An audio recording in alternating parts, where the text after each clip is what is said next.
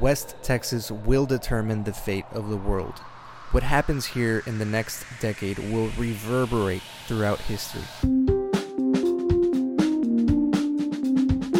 This encroachment of light pollution, it just got bigger and bigger and bigger until all the stars were so faint. And that's when Adam wrote this essay and said they murdered the stars. Murdering stars is a good way to capture the geological, astronomical, existential climate crisis that is the Permian Basin.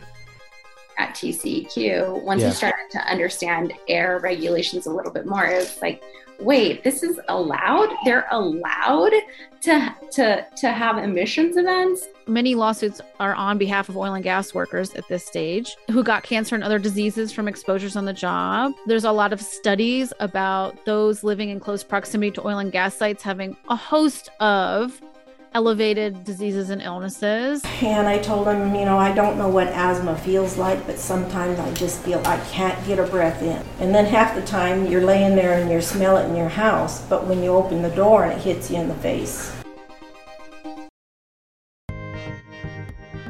In this podcast, we will take you on a tour through the Permian Basin oil fields. Join me in conversations with on-the-ground community members directly affected by the fossil fuel industry, thermographers conducting fieldwork and studying oil and gas pollution, experts on oil and gas radioactive waste, ex-fossil fuel workers turned climate activists, and whistleblowers sounding the alarm about Texas government agencies placing fossil fuel profits over people.